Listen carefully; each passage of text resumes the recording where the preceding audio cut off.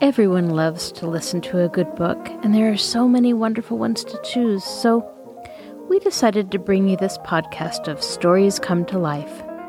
Each episode features a story from either classic or modern literature, especially chosen to be interesting and exciting to hear. So sit back, relax, and listen to this story come to life.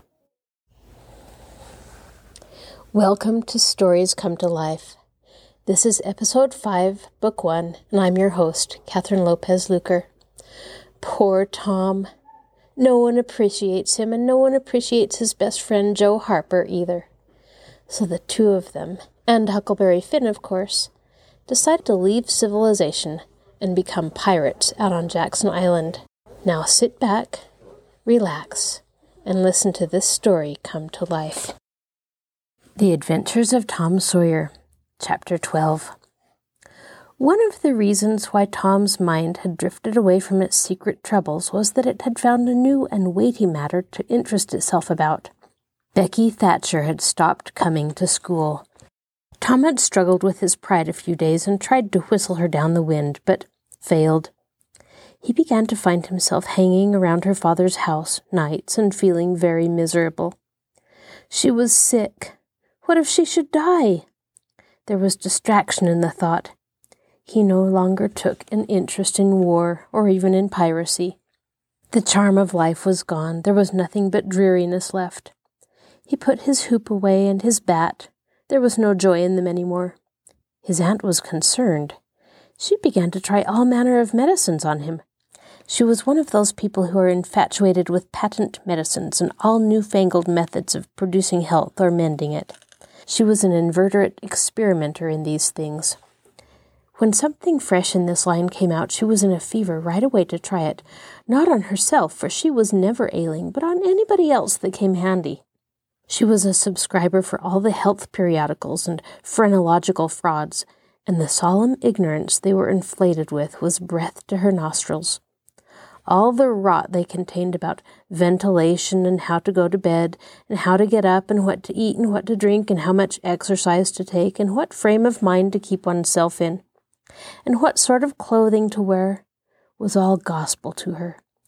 She never observed that her health journals of the current month customarily upset everything they had recommended the month before. She was as simple-hearted and honest as the day was long, and so she was an easy victim.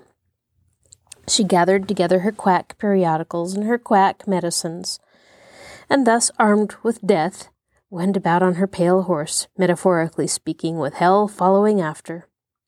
But she never suspected that she was not an angel of healing and the balm of Gilead in disguise to the suffering neighbors. The water treatment was new now, and Tom's low condition was a windfall to her. She had him out at daylight every morning, stood him up in the woodshed, and drowned him with a deluge of cold water. Then she scrubbed him down with a towel like a file, and so brought him to. Then she rolled him up in a wet sheet and put him away under blankets till she sweated his soul clean, and the yellow stains of it came out through his pores, as Tom said. Yet notwithstanding all this, the boy grew more and more melancholy and pale and dejected. She added hot baths, sitz baths, and plunges. The boy remained as dismal as a hearse. She began to assist the water with a slim oatmeal diet and blister plasters. She calculated his capacity as she would a jug's and filled him up every day with quack cure-alls. Tom had become indifferent to persecution by this time. This phase filled the old lady's heart with consternation. This indifference must be broken up at any cost. Now she heard of painkiller for the first time. She ordered a lot at once. She tasted it and was filled with gratitude. It was simply fire in a liquid form. She dropped the water treatment and everything else and pinned her faith to painkiller. She gave Tom a teaspoonful and watched with the deepest anxiety for the result. Her troubles were instantly at rest, her soul at peace again, for the indifference was broken up.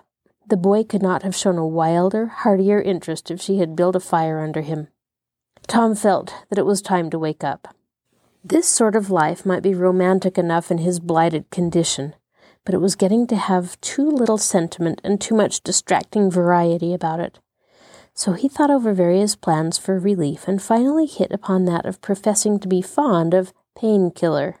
He asked for it so often that he became a nuisance, and his aunt ended by telling him to help himself and quit bothering her. If it had been Sid, she would have had no misgivings to alloy her delight, but since it was Tom, she watched the bottle clandestinely. She found that the medicine really did diminish, but it did not occur to her that the boy was mending the health of a crack in the sitting-room floor with it. One day Tom was in the act of dosing the crack, when his aunt's yellow cat came along, purring, eyeing the teaspoon avariciously and begging for a taste. Tom said, "Don't ask for it unless you want it, Peter." But Peter signified that he did want it. "You better make sure." Peter was sure. "Now you've asked for it, and I'll give it to you, because there ain't anything mean about me. But if you find you don't like it, you mustn't blame anybody but your own self." Peter was agreeable, so Tom pried his mouth open and poured down the painkiller. Peter sprang a couple of yards into the air, then delivered a war whoop and set off round and round the room, banging against furniture, upsetting flower pots, and making general havoc. Next he rose on his hind feet and pranced around in a frenzy of enjoyment, with his head over his shoulder and his voice proclaiming his unappeasable happiness. Then he went tearing around the house again, spreading chaos and destruction in his path. Aunt Polly entered in time to see him throw a few double somersaults, deliver a final and mighty hurrah, and sail through the open window, carrying the rest of the flower pots with him. The old lady stood petrified with astonishment, peering over her glasses. Tom lay on the floor, expiring with laughter. "Tom, what on earth ails that cat?" "I don't know, Aunt," gasped the boy. "Why, I never seen anything like it. What did make him act so?" "'Deed, I don't know, Aunt Polly. Cats always act so when they're having a good time." "They do they?" There was something in the tone that made Tom apprehensive. "Yes'm, that is, I believe they do." "You do?" "Yes'm." The old lady was bending down, Tom watching with interest emphasized by anxiety. Too late he divined her drift. The handle of the telltale spoon was visible under the bed valance. Aunt Polly took it up, held it. Tom winced and dropped his eyes. Aunt Polly raised him by the usual handle, his ear, and cracked his head soundly with her thimble. "Now, sir, what did you want to treat that poor dumb beast so for?" "I done it out of pity for him, because he hadn't any aunt." "Hadn't any aunt, you numbskull? What has that got to do with it?" "Heaps, because if he'd had one, she'd have burned him out herself. She'd have roasted his bowels out of him without any more feeling than if he was a human." Aunt Polly felt a sudden pang of remorse. This was putting the thing in a new light. What was cruelty to a cat might be cruelty to a boy, too. She began to soften. She felt sorry. Her eyes watered a little, and she put her hand on Tom's head and said gently, "I was meaning for the best, Tom, and Tom, it did do you good." Tom looked up in her face with just a perceptible twinkle peeping through his gravity. "I know you was meaning for the best, Auntie, and so was I with Peter. It done him good, too. I never see him get around so nice." "Oh, go long with you, Tom, before you aggravate me again. And you try and see if you can't be a good boy for once, and you needn't take any more medicine." Tom reached school ahead of time. It was noticed that this strange thing had been occurring every day latterly, and now, as usual of late, he hung about the gate of the schoolyard instead of playing with his comrades. He was sick, he said, and he looked it. He tried to seem to be looking everywhere, but really he was looking down the road. Presently, Jeff Thatcher hove in sight, and Tom's face lighted. He gazed a moment, and then turned sorrowfully away. When Jeff Thatcher arrived, Tom accosted him and led up warily to opportunities for remark about Becky. But the giddy lad never could see the bait. Tom watched and watched, hoping whenever a frisking frock came in sight, and hating the owner of it, as soon as he saw that she was not the right one. At last frocks ceased to appear, and he dropped hopelessly into the dumps. He entered the empty schoolhouse and sat down to suffer. Then one more frock passed in at the gate, and Tom's heart gave a great bound. The next instant he was out, and going on, yelling, laughing, chasing boys, jumping over the fence at risk of life and limb, throwing handsprings, standing on his head, doing all the heroic things he could think of. and keeping a furtive eye out, all the while to see if Becky Thatcher was noticing. But she seemed to be unconscious of it all. She never looked. Could it be possible that she was not aware that he was there? He carried his exploits to her immediate vicinity, came war-whooping around, snatched a boy's cap, hurled it to the roof of the schoolhouse, broke through a group of boys, tumbling them in every direction, and fell sprawling himself under Becky's nose, almost upsetting her. And she turned with her nose in the air, and he heard her say, "Some people think they're mighty smart, always showing off." Tom's cheeks burned. He gathered himself up and sneaked off, crushed and crestfallen. Chapter 13. Tom's mind was made up now. He was gloomy and desperate. He was a forsaken, friendless boy, he said. Nobody loved him. When they found out what they had driven him to, perhaps they would be sorry. He had tried to do right and get along, but they would not let him, since nothing would do them but to be rid of him. Let it be so, and let them blame him for the consequences. Why shouldn't they? What right had the friendless to complain? Yes, they had forced him to it at last. He would lead a life of crime. There was no choice. By this time he was far down Meadowland, and the bell for school to take up tinkled faintly upon his ear. He sobbed now to think he should never, never hear that old familiar sound any more.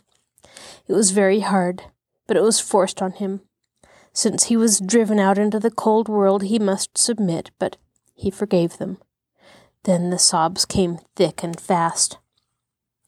Just at this point he met his soul's sworn comrade, Joe Harper, hard-eyed, and with evidently a great and dismal purpose in his heart.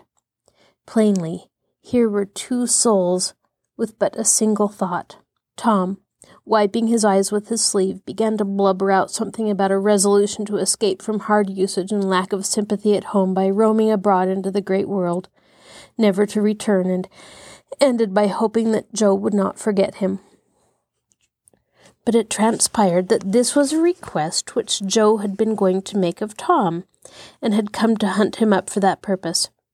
His mother had whipped him for drinking some cream which he had never tasted and knew nothing about. It was plain that she was tired of him and wished him to go. If she felt that way, there was nothing for him to do but to succumb. He hoped she would be happy and never regret having driven her poor boy out into the unfeeling world to suffer and die. As the two boys walked sorrowing along, they made a new compact to stand by each other and be brothers and never separate till death relieved them of their troubles. Then they began to lay their plans. Joe was for being a hermit and living on crusts in a remote cave and dying sometime of cold and want and grief. But after listening to Tom, he conceded that there were some conspicuous advantages about a life of crime, and so he consented to be a pirate.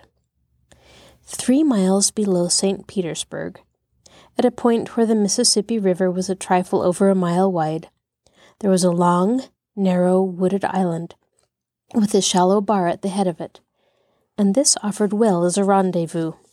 It was not inhabited. It lay far over toward the farther shore, abreast a dense and almost wholly unpeopled forest.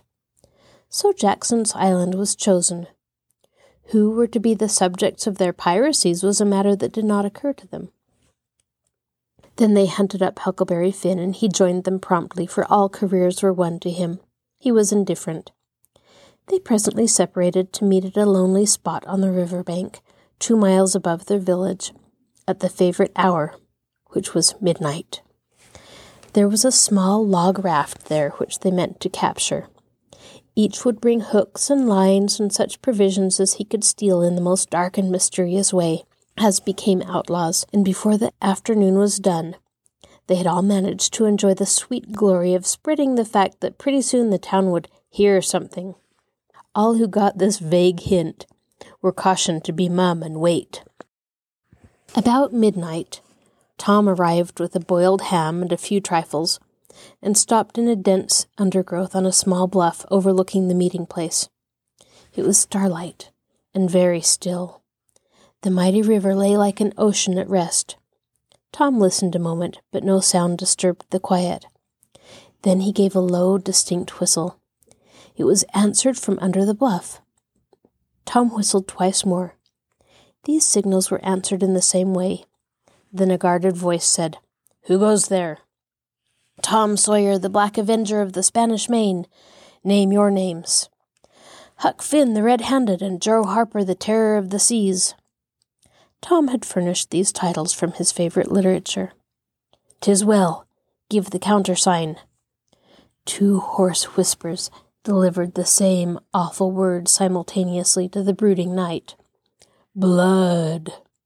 Then Tom tumbled his ham over the bluff and let himself down after it, tearing both skin and clothes to some extent in the effort. There was an easy, comfortable path along the shore under the bluff, but it lacked the advantages of difficulty and danger so valued by a pirate. The Terror of the Seas had brought a side of bacon, and had about worn himself out with getting it there. Finn the Red-Handed had stolen a skillet and a quantity of half-cured leaf tobacco, and had also brought a few corn cobs to make pipes with. But none of the pirates smoked or chewed but himself. The Black Avenger of the Spanish Main said it would never do to start without some fire. That was a wise thought. Matches were hardly known there in that day. They saw a fire smouldering upon a great raft 100 yards above, and they went stealthily thither and helped themselves to a chunk.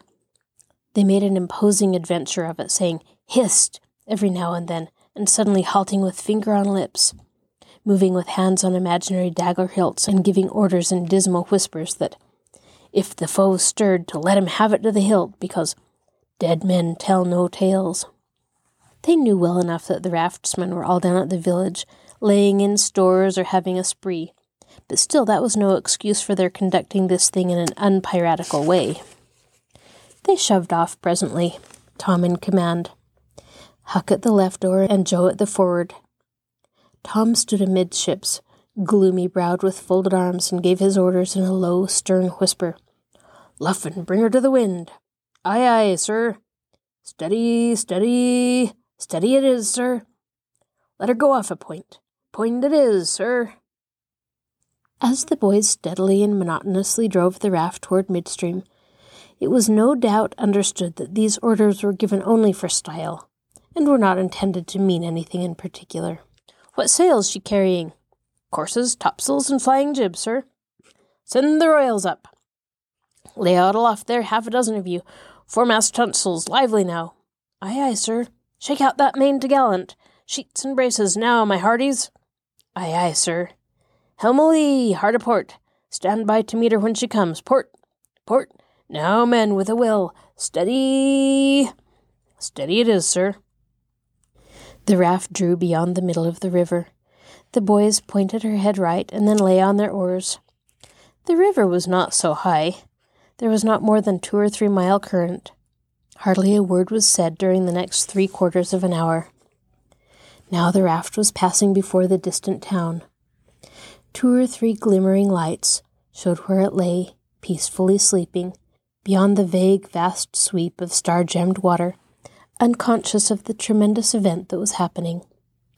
The Black Avenger stood still with folded arms, looking his last upon the scene of his former joys and his later sufferings, and wishing she could see him now, abroad on the wide sea, facing peril and death with dauntless heart, going to his doom with a grim smile on his lips.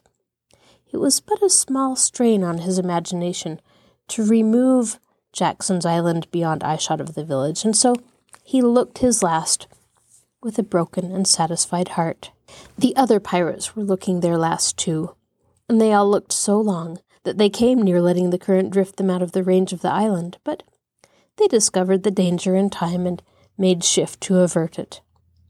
About 2 o'clock in the morning, the raft grounded on the bar 200 yards above the head of the island, and they waded back and forth until they had landed their freight. Part of the little raft's belongings consisted of an old sail, and this they spread over a nook in the bushes for a tent to shelter their provisions, but they themselves would sleep in the open air, in good weather, as became outlaws. They built a fire against the side of a great log 20 or 30 steps within the somber depths of the forest, and then cooked some bacon in the frying pan for supper, and used up half of the corn pone stock they had brought. It seemed glorious sport to be feasting in that wild, free way, in the virgin forest of an unexplored and uninhabited island, far from the haunts of men. And they said they would never return to civilization. The climbing fire lit up their faces and threw its ruddy glare upon the pillared tree trunks of their forest temple, and upon the varnished foliage and festooning vines. When the last crisp slice of bacon was gone, and the last allowance of corn pone devoured, the boys stretched themselves out on the grass, filled with contentment. They could have found a cooler place, but they would not deny themselves such a romantic feature as the roasting campfire. "Ain't it jolly?" said Joe. "It's nuts," said Tom. "What would the boys say if they could see us?" "Say? Well, they'd just die to be here. Hey, Hucky?" "I reckon so," said Huckleberry. "Anyway, I'm suited. I don't want nothing better than this. I don't ever get enough to eat generally, and here they can't come and kick at a feller and bullyrag him so." "It's just the life for me," said Tom. "You don't have to get up mornings, and you don't have to go to school and wash and all that blame foolishness. You see, a pirate don't have to do anything, Joe, when he's ashore, but a hermit, he has to be praying considerable, and then he don't have any fun anyway, all up by himself that way." "Ah, yes, that's so," said Joe, "but I hadn't thought much about it, you know. I'd a good deal rather be a pirate now that I've tried it." "You see," said Tom, "people don't go much on hermits nowadays like they used to in old times, but a pirate's always respected. And a hermit's got to sleep on the hardest place he can find and put sackcloth and ashes on his head and stand out in the rain and—" "What does he put sackcloth and ashes on his head for?" inquired Huck. "I don't know, but they've got to do it. Hermits always do. You'd have to do that if you was a hermit." "Derned if I would," said Huck. "Well, what would you do?" "I don't know, but I wouldn't do that." "Why, Huck, you'd have to. How would you get around it?" "Why, I just wouldn't stand it. I'd run away." "Run away? Well, you'd be a nice slouch of a hermit. You'd be a disgrace." The red-handed made no response, being better employed. He had finished gouging out a cob, and now he fitted a weed stem to it, loaded it with tobacco, and was pressing a coal to the charge and blowing a cloud of fragrant smoke. He was in the full bloom of luxurious contentment. The other pirates envied him this majestic vice and secretly resolved to acquire it shortly. Presently Huck said, "What do pirates have to do?" Tom said, "Oh, they have just a bully time, take ships and burn them and get the money and bury it in awful places in their island where there's ghosts and things to watch it, and kill everybody in the ships and make 'em walk the plank." "And they carry the women to the island," said Joe. "They don't kill the women." "No," assented Tom, "they don't kill the women. They're too noble, and the women's always beautiful, too." "And don't they wear the bulliest clothes? Ah, no, all gold and silver and diamonds," said Joe with enthusiasm. "Who?" said Huck. "Why, the pirates." Huck scanned his own clothing forlornly. "I reckon I ain't dressed fittin' for a pirate," he said, with a regretful pathos in his voice. "But I ain't got none but these." But the other boys told him the fine clothes would come fast enough after they should have begun their adventures. They made him understand that his poor rags would do to begin with, though it was customary for wealthy pirates to start with a proper wardrobe.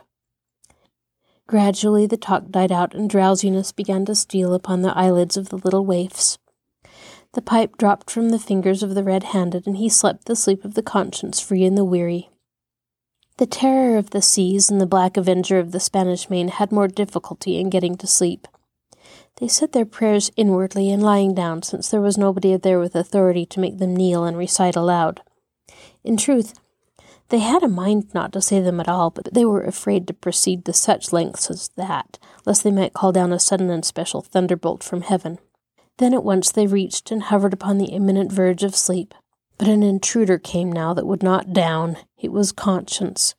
They began to feel a vague fear that they had been doing wrong to run away. And next they thought of the stolen meat, and then the real torture came. They tried to argue it away by reminding conscience that they had purloined sweetmeats and apples scores of times. But conscience was not to be appeased by such thin plausibilities. It seemed to them in the end that there was no getting around the stubborn fact that taking sweetmeats was only hooking, while taking bacon and ham and such valuables was plain, simple stealing. and there was a commandment against that in the Bible. So they inwardly resolved that so long as they remained in the business, their piracies should not again be sullied with the crime of stealing.